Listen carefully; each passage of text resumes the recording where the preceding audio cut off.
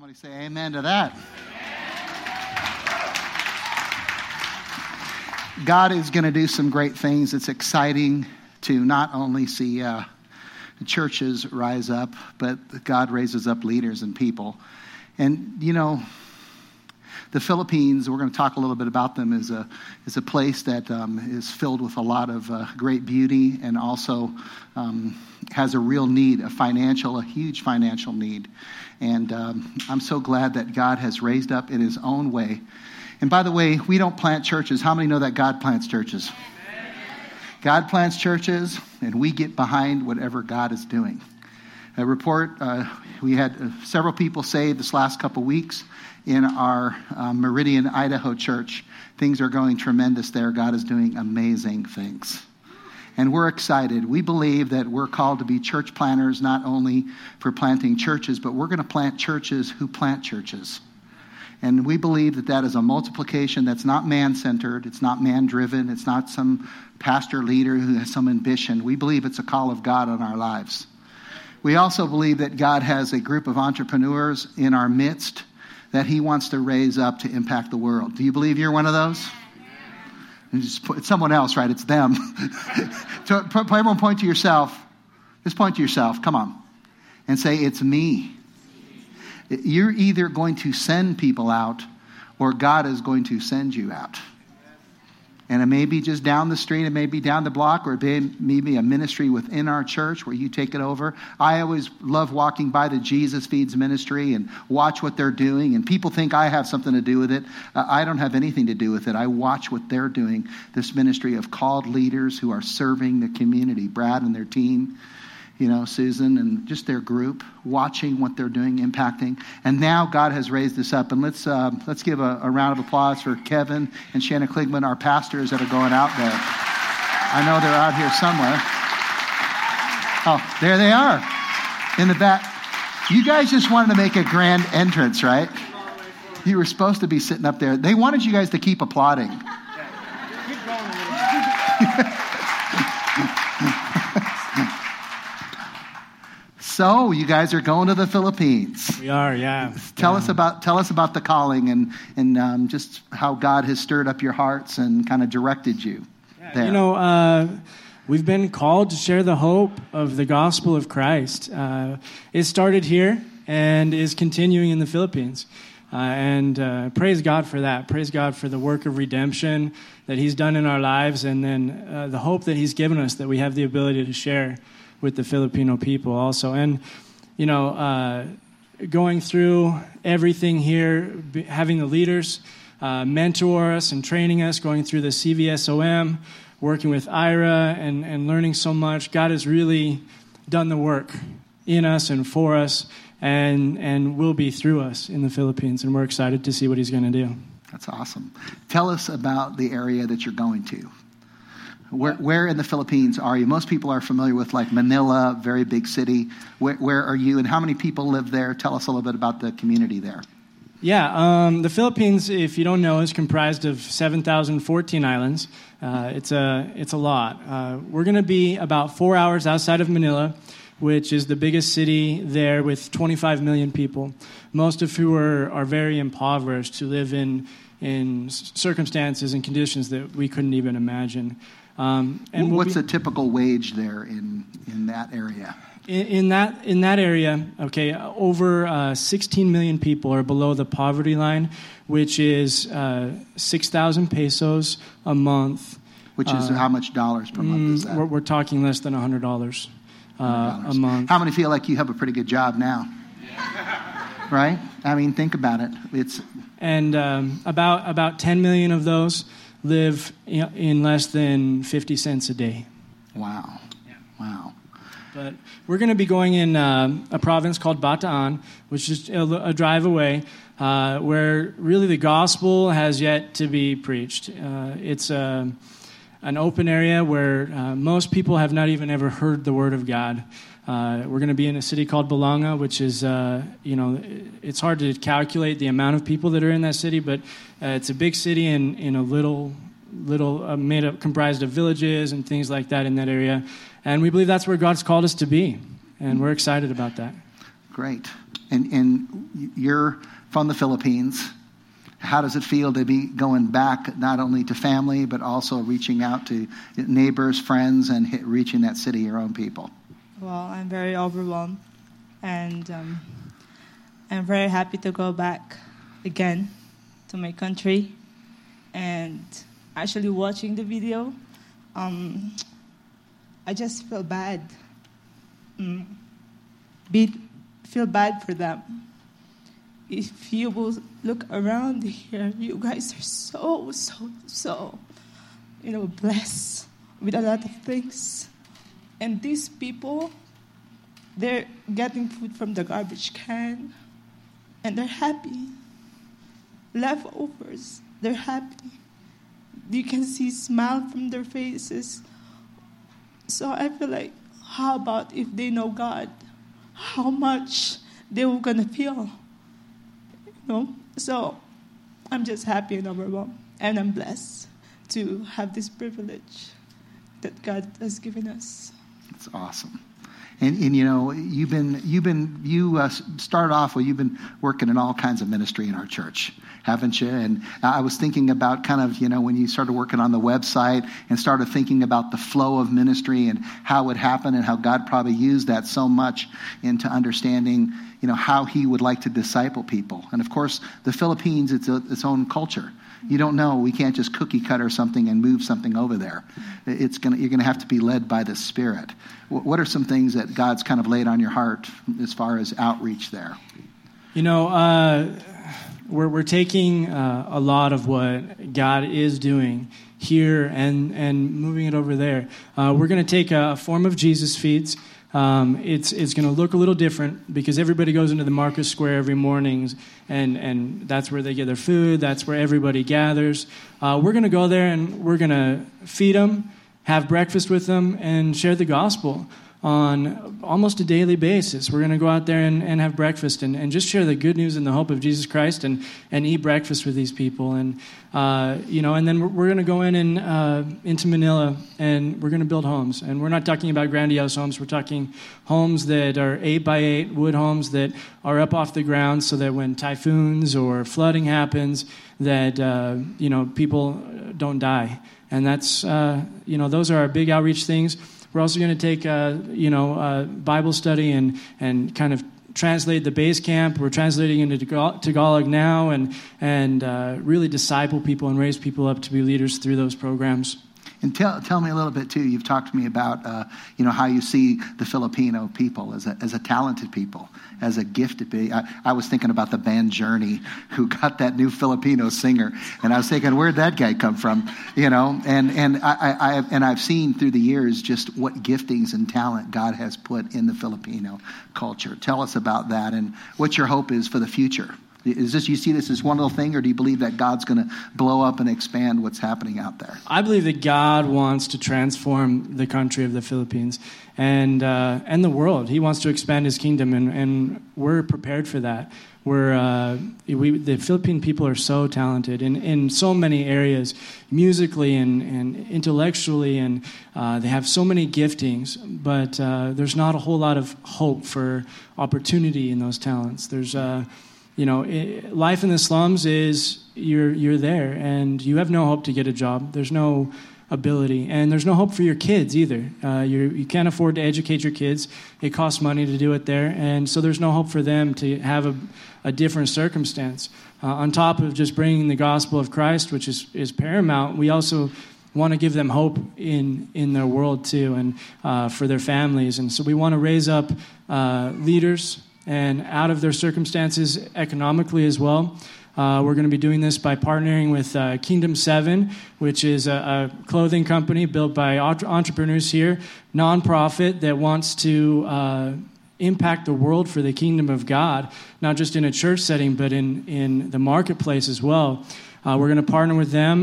We're going to be raising people out of these circumstances, giving them jobs. And we're not just talking about a job like maybe some other American companies might take advantage of the people they're doing. We're going to give them discipleship and prayer and breakfast in the morning and a wage that exceeds what they could expect there, and a day that looks different than they would expect, so that we can minister in the kingdom. We're going to be making some products. If you see some of these T-shirts back here, this is what we're going to teach these people how to make and send over here, and they get to impact the community through that too. That's awesome. And, Kingdom 7, as you know, is because you're a part of it and so am I, is really started as a dream of a group of entrepreneurs within our body that said, let's make something that can impact the world. Take on the companies that are making millions of dollars and creating sweatshops in these places rather than actually building the city and building the industry.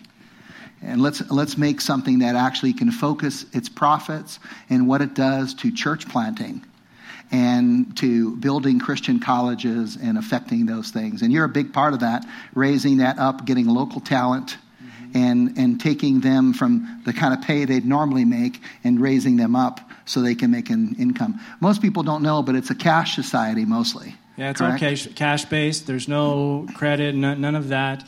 And we're going to be able to raise up leaders that can go back and impact their community and do what we do in the leadership of the church, in discipleship, and in the economic drive of the community. They'll be able to go back into their neighborhood, if you want to call it a neighborhood, and impact that neighborhood for Jesus Christ and economically as well. Amen. So you're leaving soon?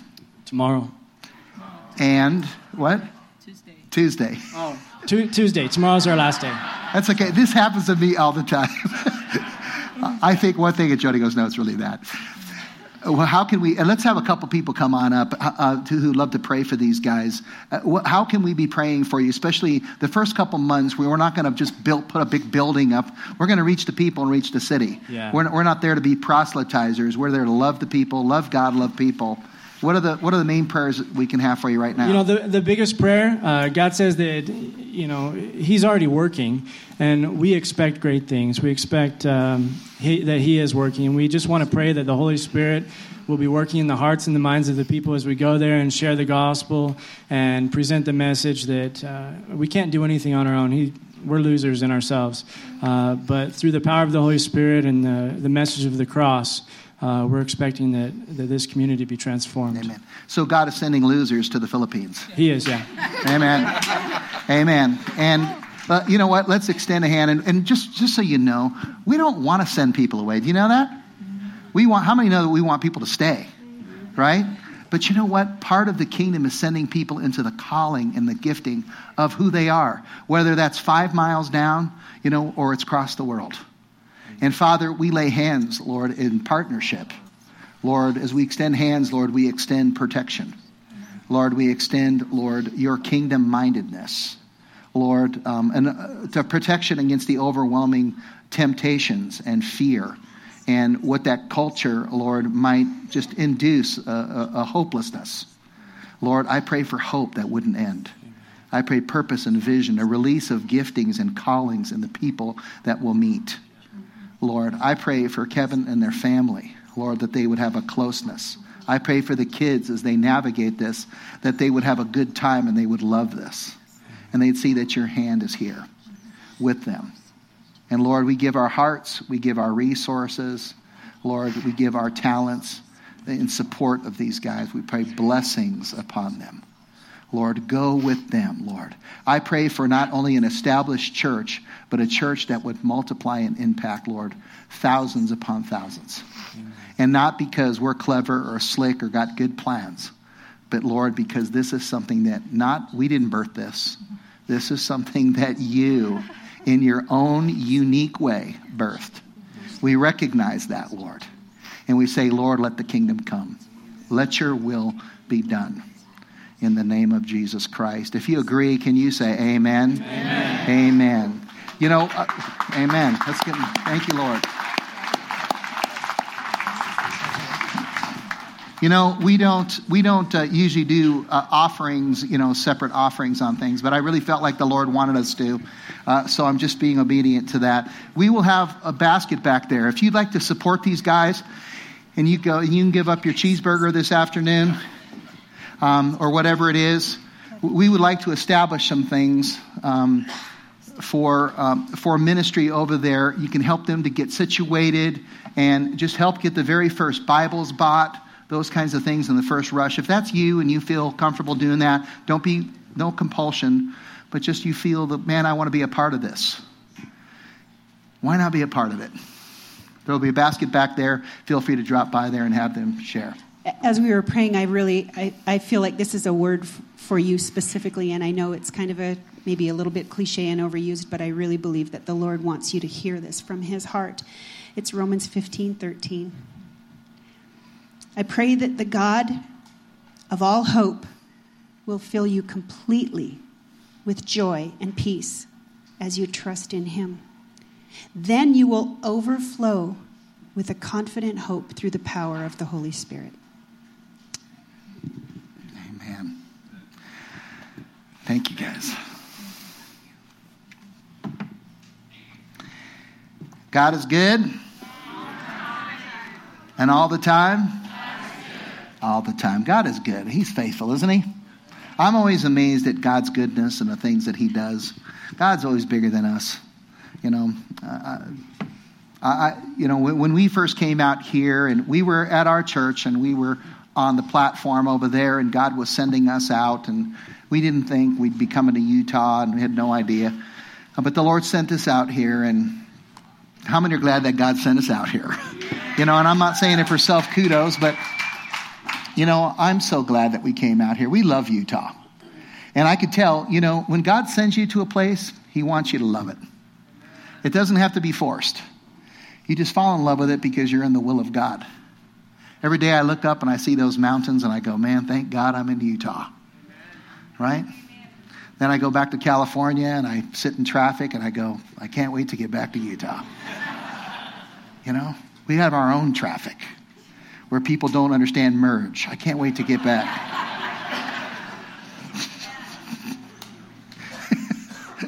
It is true. Utahns don't understand the merge thing. There should be statewide training on the merge concept. Amen? And it's funny because we're a really religious culture, but these are such basic scriptures like prefer others more than yourself. That means you don't cut them off. You let them go by. It is. It's like, who's ever been to Hawaii? Their culture is so different. You get to a four-way where it's not even a stop, and they all stop, and they go, you go. No, you go. Hey, bro, see you later. No problem. Our series is called Overcoming Everything. Today, I'm going to be focusing on anxiety, overcoming anxiety. I've been worried about it all week.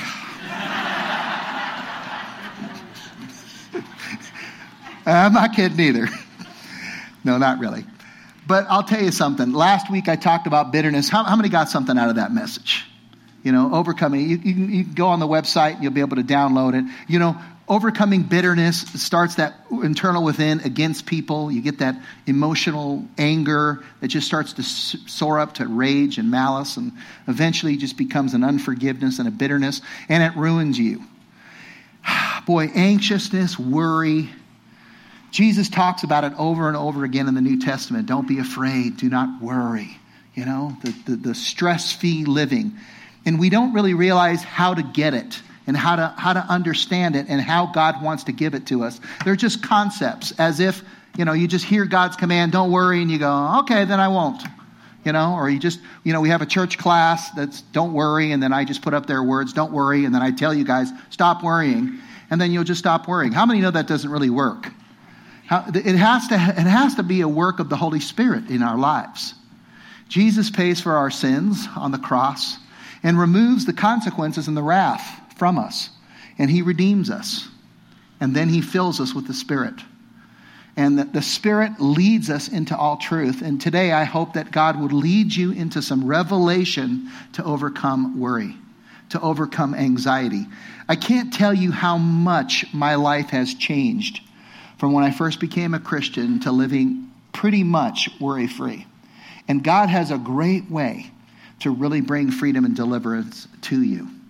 And how many want to learn this today? I'm telling you, if you pay attention, if you just allow the Lord to speak to you, you'll find in his scripture how to get worry. I love worry in the Old German because it literally means in the Old German, the Old Germanic languages, worry comes from the word strangle or to choke. It's something that chokes you, and it comes in all sorts of forms. And I'll talk about those in a minute. But there are all kinds of anxiety disorders.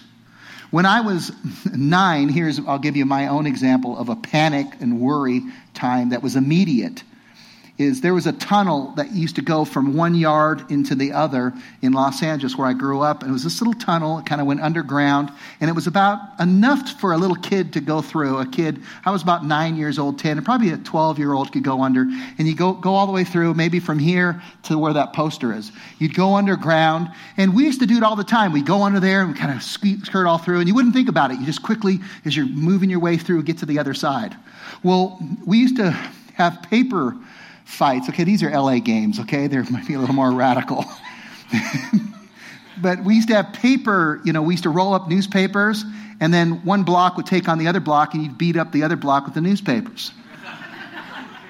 And we had these wars all the time. They were done kind of friendly, but then sometimes people would rocks in them, and then it would get out of hand.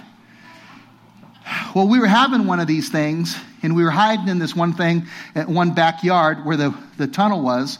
And we said, let's go under the tunnel. So we went under the tunnel. A couple guys went ahead of me this time. I'd always gone by myself. And then I was like the third guy. And then a couple guys behind me. And we got about halfway, about maybe midway, almost midway, where you couldn't quite see the light shining on the other side. And the guy in the front panicked. It was either the front guy or the guy who was second to him. There was a few people behind me, but someone in front of me panicked. And all of a sudden they stopped. And then they started backing up to get out. And I remember I was fine. I was totally fine. But then I started backing up and I couldn't get back. It was like I was closed in. And I'm telling you, in my own heart, I panicked. It was like internally, I was like, get me out of this. All of a sudden, I realized how enclosed I was. In fact, I remember after I became a Christian, remembering this circumstance, and I said, Lord, please don't let me go to hell. And if I do, please don't close me in on a tunnel. Because that would be the worst fear that I could have, is close me in on a tunnel that I can't move and I can't get out. Anyone here have claustrophobic tendencies? Okay. Well, we're having a meeting at the end. It'll be in that closet over there. We're just going to cram in there and kind of talk about it. No, I'm kidding. These are anxieties or fears that get us. And then there's also general provision sort of anxieties. It's kind of like, how's my business doing? Is it going forward? Did I do enough? How do I get? You get these panics. How am I going to take care of my kids? Or their relationship anxieties. Oh, I don't know if, my losing connection with my daughter, and we start to panic, and there's a million things to panic. And I've asked myself this question, and maybe you have too, or I said to myself, is anxiety wrong? Like, shouldn't I be worried? Like, doesn't it help? Like, I almost feel like, I'm the boss. If someone should be worried, I should be worried. Shouldn't I be, if I'm the head, I'm the dad, shouldn't I be worried for this for my family? Is it going to help? And you ask yourself that, if it's productive. And then you get Jesus coming along who's saying 12 times, do not worry, do not worry, do not worry, do not worry. I think he's trying to make a point. And the point is, do not worry. Amen? And I think, what gives him the right to say that? You know what I mean? If you're in sales, you got to make a certain number to make that paycheck and pay all your bills, or it goes down. Of course you're going to worry. You're in a relationship and you're not quite married yet, and you're kind of testing the waters, and all of a sudden you're going, he doesn't like me or she doesn't like me. Now you're worried. Maybe I'm going to lose this relationship. Maybe it's not going to work out. Maybe your health, you're worried about your health or the health of a loved one. Maybe they're not going to make it. Maybe they're not going to die. I remember the last time someone did die. I should be worried. It's something that I should do. It becomes addicting. And listen, if you believe in a God that wants you to worry, that really desires that you worry, that it's productive, that it's beneficial, I encourage you, then worry. Worry unto that God. And then if you're an unbeliever, let's say you don't believe in God, you're in an incredibly vast, inexplicable, random, chemically driven universe. And you're wondering if you should worry, you should definitely worry. There's no purpose for you. You're just a random accident. Why should you worry at all? Because there's a million things that can take you down. A random accident. You could eat the wrong thing. You could step in the wrong direction. A car could come. There's a million possible things. Chemistry within you could just mess up. One cell will stop working the way it's supposed to. You should definitely worry. I would worry all the time. You need to worry. Something can happen to you.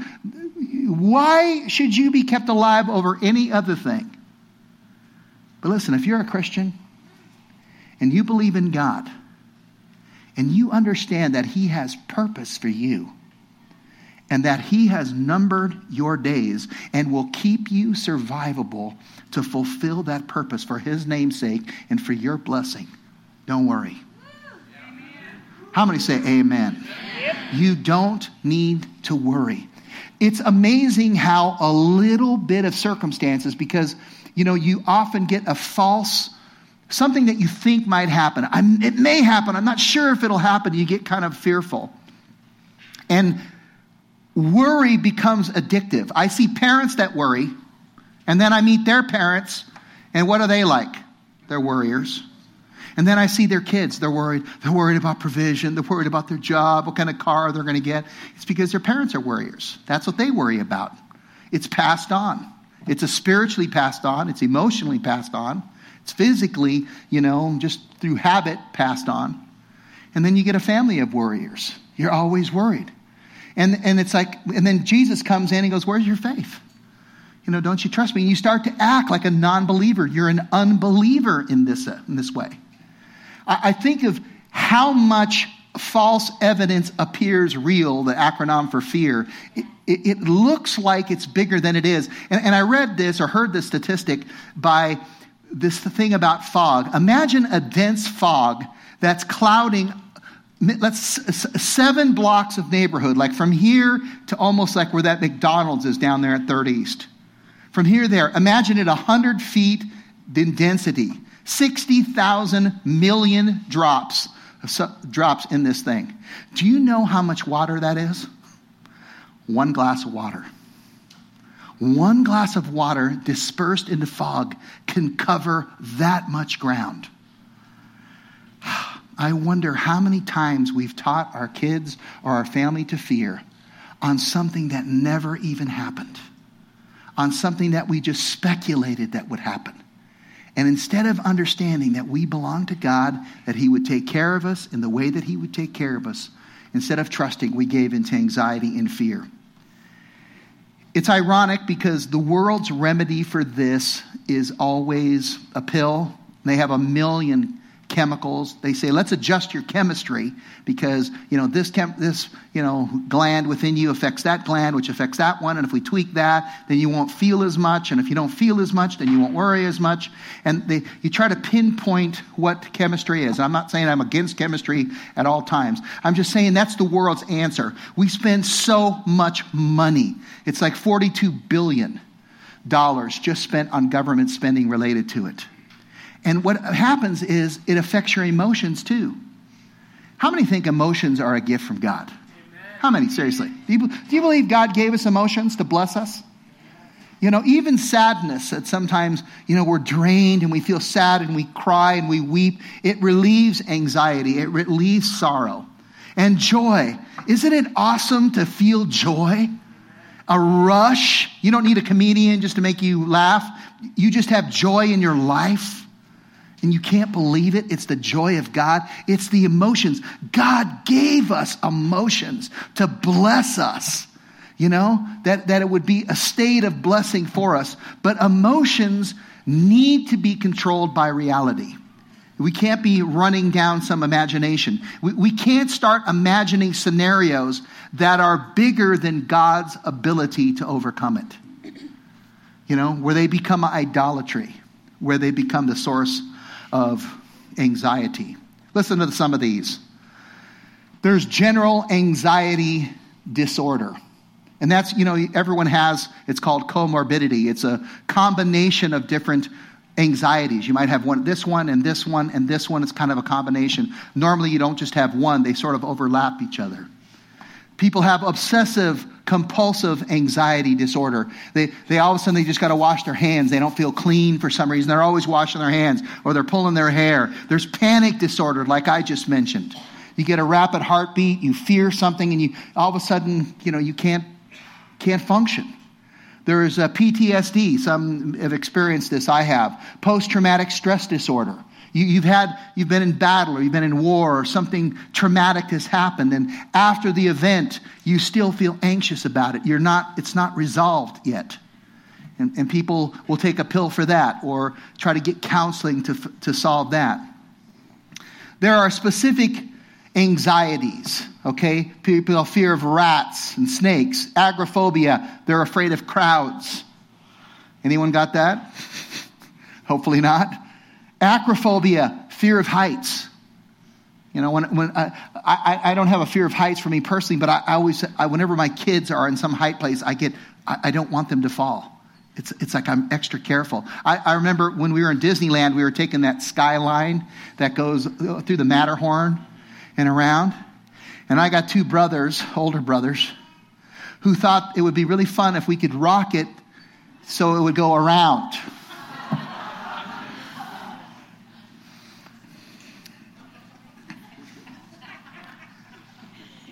How many have acrophobia, fear of heights? Anybody?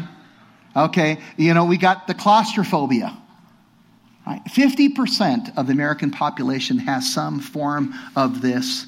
And they have the fact, the government and the American Health Association, in its valiant effort, wants to help you manage your stress. Now, let me give you a contrast.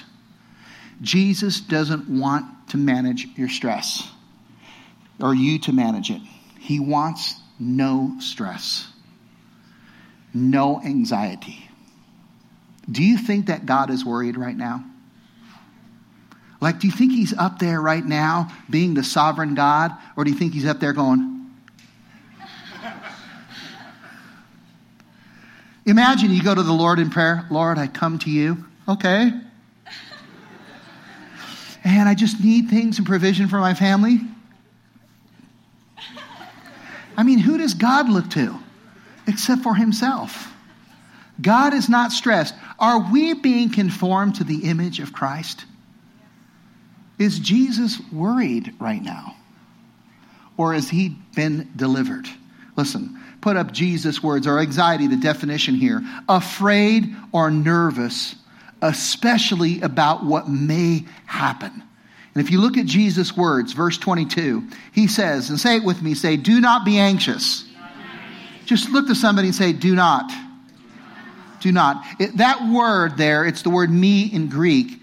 It literally, do not, it's translated to two English words, but it can be translated and has some translations where it could be literally just translated stop. Stop being anxious.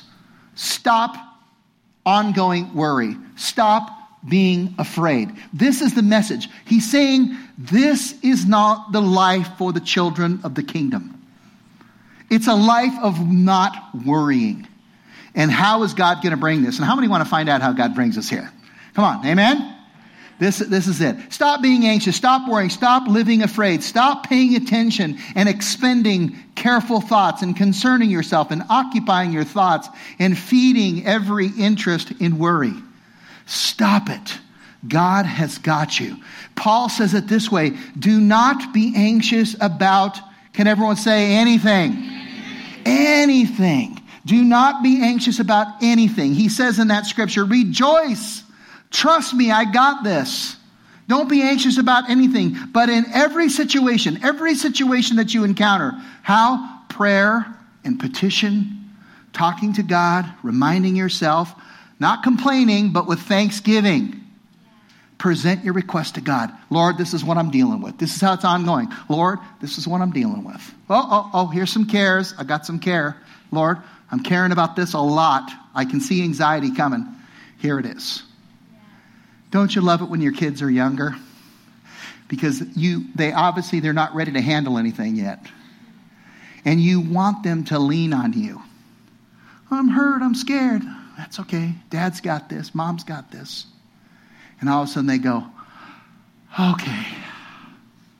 And you can bring them peace.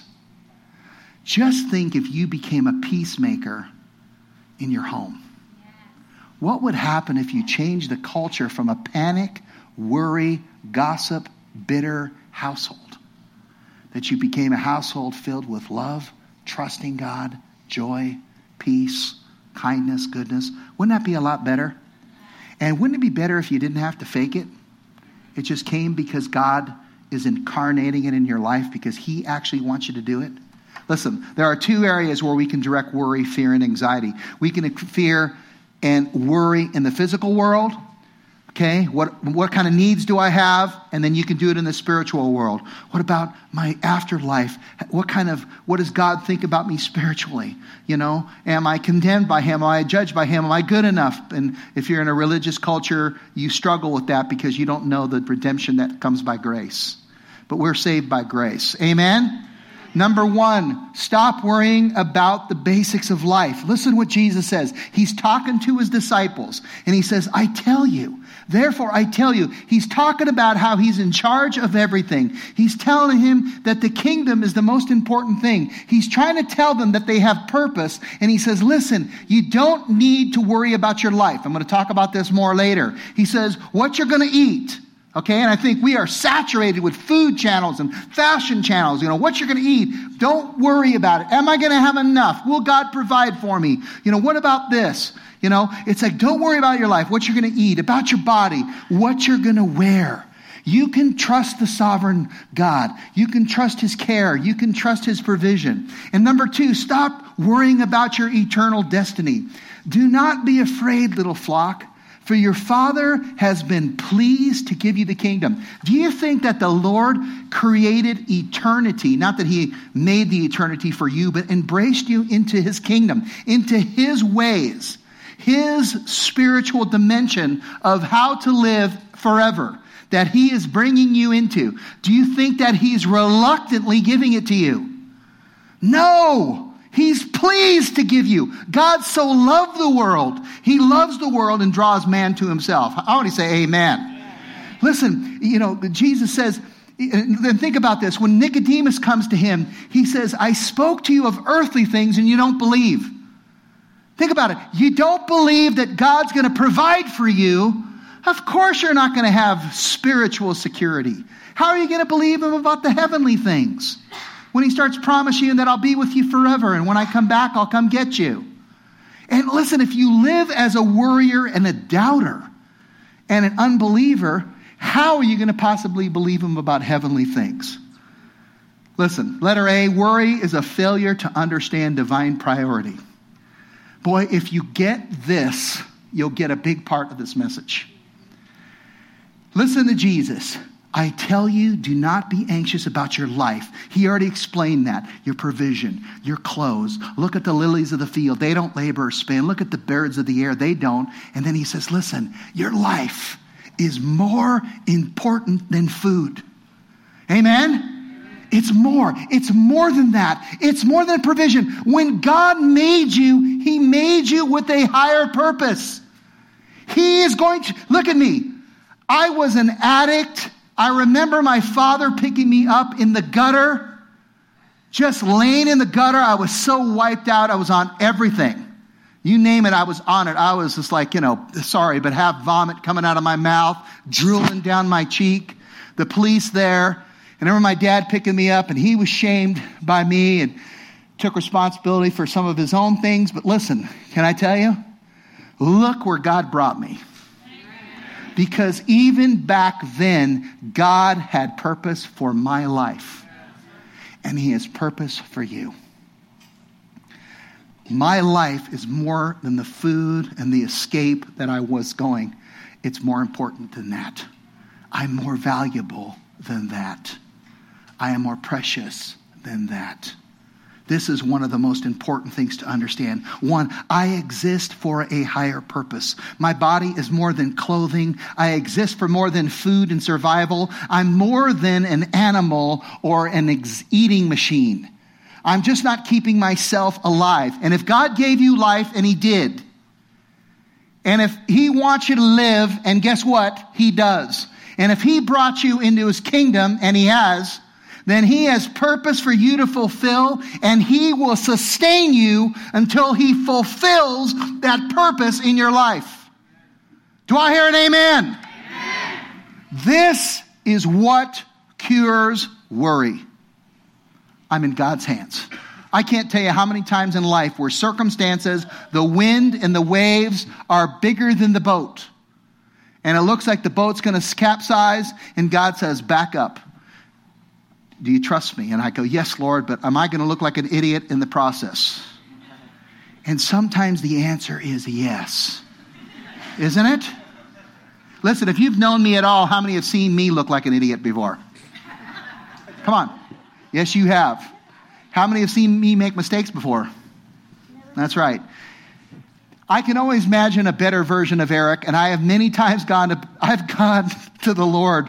When I first started church planting, I go, Lord, you got to have someone better than me. This can't be your plan.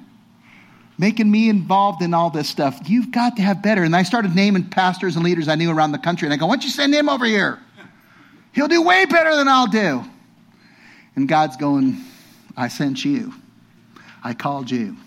And guess what? I'm not alone. How many feel like you're part of the call of God? Come on. Just raise your hand high. Just say this. Say, God is going to sustain me.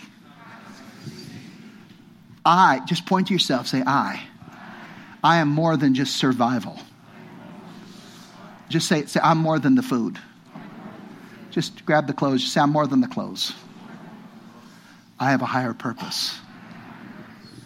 I don't need to worry because God will take care of me. Oh, I might have hard times. I might even get disciplined. But it'll be for my good. And it'll move me closer to his purpose. Just say it one more time. Say, I don't need to worry. One more thing. Say, I don't need to be afraid. I don't need to be stressed. I just need to trust God. You will die, you know that, right? You are going to die. And maybe it's in the hospital. Everybody's around you and they're all saying goodbye as you gasp your last breath. You might even struggle with the last breath. Right? Who knows how you're going to go. But I can tell you this. The Lord has numbered your days, and that's what he says. You can either trust him or you cannot trust him. God has got you. And I'm telling you, he will fulfill his purposes. How many say amen? Listen, I'm going to have Jody come up here in just a bit. As I close up, I'm going to have her share her testimony. Worry is a failure, letter B, to understand divine provision. Consider the ravens, Jesus says. They don't sow or reap. You don't see them with their tractors getting food. The birds are short-lived, a little beautiful little creature flying around, and in those days, most of you know, or some of you know, that Israel is a great, migration place. It's one of the largest in the world, if not the largest. Migration for birds, because there's desert on one side, and all the Eastern Europe, birds and everyone from that area all migrate through Israel. They have one of the largest, bird migrations in the world. And it says they have neither storehouse, they don't have a bank, they don't have Wells Fargo. Right? They don't have barns that they got to store and checkbooks that they have to balance. And he says, and yet God feeds them. He's trying to make a point. Yes, I've given you responsibility. Yes, I'm going to teach you stewardship. But guess what? The birds which have nothing, I take care of them. We have to understand God's privilege. He made us for a higher purpose, his priority, and his provision, that God made us valuable and he'll take care of us. Okay? And it doesn't make any sense. Can you imagine if God says, I got this purpose for you, and I got things I want to do in you, and if you can just keep yourself alive, because I can't do that part. Would you please help me out? Otherwise, I can't be God. I need you. How many know God is bigger than that? Our God is great. Okay, listen. I have a higher purpose. Number 2, I am valuable to God. And he says, and yet God feeds them. How much more valuable? Listen to that word valuable. Precious, costly, expensive. The price paid for us was immeasurable. That's the measure of the love, that worth that God puts on our redemption. Is that? And God says, when you were enemies, that was my action.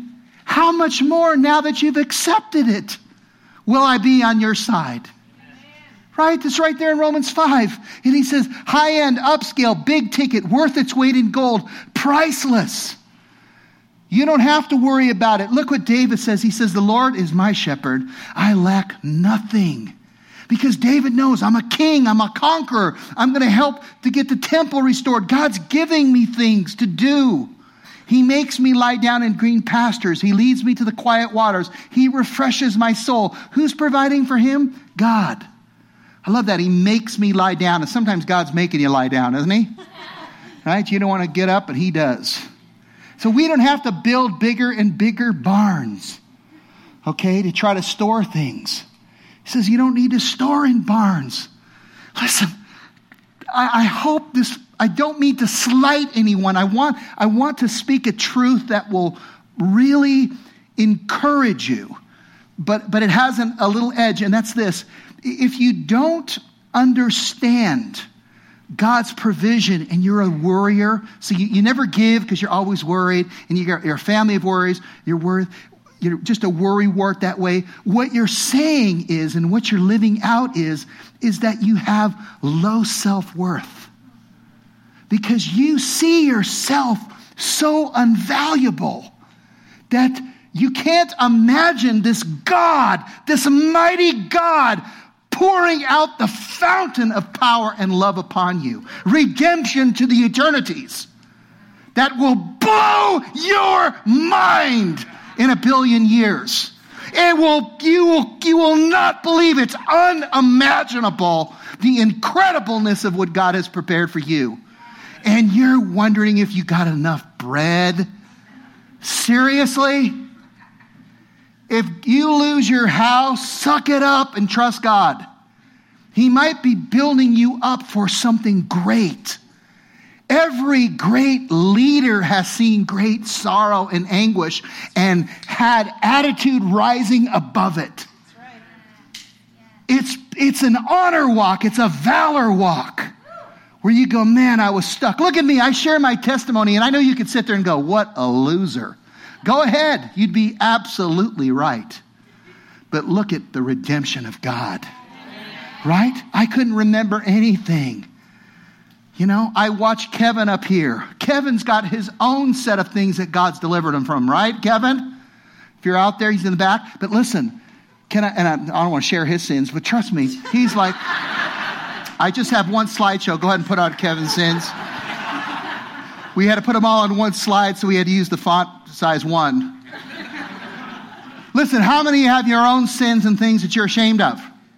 And how many are glad? Put the other hand up and say, but God has redeemed me. Say it one more time. I have purpose. Say it one more time. I am valuable. We are valuable. Now say this. God will take care of me until he fulfills his purpose in me. And then kaboom, you're gone. And we'll be up here doing your funeral. We're really thankful for Bob. He was a great guy. No, we won't say he was a great guy. We'll say, what a turd he was. But guess what? God worked in his heart and changed him. And he was redeemed. That God changed his name from Bob and he reversed it back and forward. And now it's Bob. Last slide there. Stop worrying. Go ahead and put that last one up there. I am valuable to God. I exist for a higher purpose. God says he'll provide for me. Stop worrying. Jody, my wife, come up here. My wife's going to share. She struggled with worry, and God brought her deliverance and healing. Go ahead and share, babe. I was going to say, I'm the wife. That's Pete. He got here before me. Yeah, I can stand here, and you did. I used to be one of those people that would wake up in the middle of the night with panic attacks. And even as a child, I was so anxiety-ridden that I struggled all the time with being anxious, and I was always struggling with my thoughts. And the reason that I wanted to just share my story with you is because I really believe that I'm standing here as a beacon of hope. You know, the Lord has delivered me from a lot of things, but I think one of the most profound things the Lord delivered me from is anxiety. And I know that the Bible says that the Word of God is living and active, that the Bible brings life, that the Bible brings healing. And one of the scriptures that I memorized, and I'm tell you, get your cell phone out and text yourself or write this down. Philippians 4, Eric referenced it before. Philippians 4 through 8. And I'm telling you, when those thoughts come up, don't tolerate anxiety as though it was not sin, because it is sin. It is. Anxiety is the same as having a murderous thought or a lustful thought or a covetous thought, any of these things. When you worry, when you don't put your trust and your hope in God, like Eric said, it breaks God's heart, because he's like, you're worth so much to me. And so Philippians 4, have no anxiety about anything, but in everything, with prayer and petition, with thanksgiving in your heart, let your requests be made known unto God. And the peace of God that goes beyond understanding will guard your heart and your mind in Christ Jesus. When those anxious thoughts come up, just quote that scripture out loud. Proclaim truth. Don't try to fight it on your own. It's a spiritual thing, but it can be fought spiritually. And I just want to invite you, if this is something that you want to get delivered from today, if this is something that has robbed you of peace and joy and hope, I just want to invite you to just come up here, come forward as a symbol that you're telling God, I really want to get set free. God, I'm serious about this. I want to be delivered from this. If you are somebody who has wrestled with anxious thoughts or worry, just want to invite you to just come forward. I know it's kind of counterintuitive maybe, but I just promise you, the peace of God that transcends understanding will guard your hearts and your minds in Christ Jesus. And he has deliverance for you. And I can stand here and I can tell you, I was racked with anxiety. But God set me free, and he wants to set you free too. So as these people are coming forward, there's room over here also. As they're coming forward, and thank you guys for your boldness, for taking that step out to show God that you're really serious about this. And if this is even too much to ask you to come forward, just in your own heart right now, let's just pray together, just from where you're sitting, and let's ask the Holy Spirit to bring deliverance. Do you believe that the Holy Spirit wants to bring deliverance in this room today? So let's pray together. Lord, we thank you that you're good. We thank you that you are a delivering God. We thank you, Jesus, that you are the Prince of Peace, that you came to bring peace. And Lord God, we just invite you today to set us free from worry. Set us free from anxious thoughts. Set us free from the temptation to try to take our own lives into our hands and try to figure everything out, Lord. Help us, God, to recognize these anxious thoughts and to reject them, and to instead remember your promises and to remember your word. God, we just come to you and we confess, Lord, that we have fallen short in this area. Lord, we have sinned against you by worrying. And we thank you that you are a God of forgiveness, and that you do have forgiveness And we want to stand against anything that sets itself up against the knowledge of who you are. In the name of Jesus, we come against worry in the name of Jesus. We come against anxiety in the name of Jesus. We speak truth. We speak the provision of the Lord. We believe you, God. We believe that you want to provide. We believe that you want to reconcile us. We believe that you forgive us. We believe that you want to set us free, Lord. And so we just receive the deliverance from you today. God, we want to walk in truth. Thank you, Lord. Can I just invite the base camp to come up too? And if you're a person who has never really had a revelation of who Jesus Christ really is,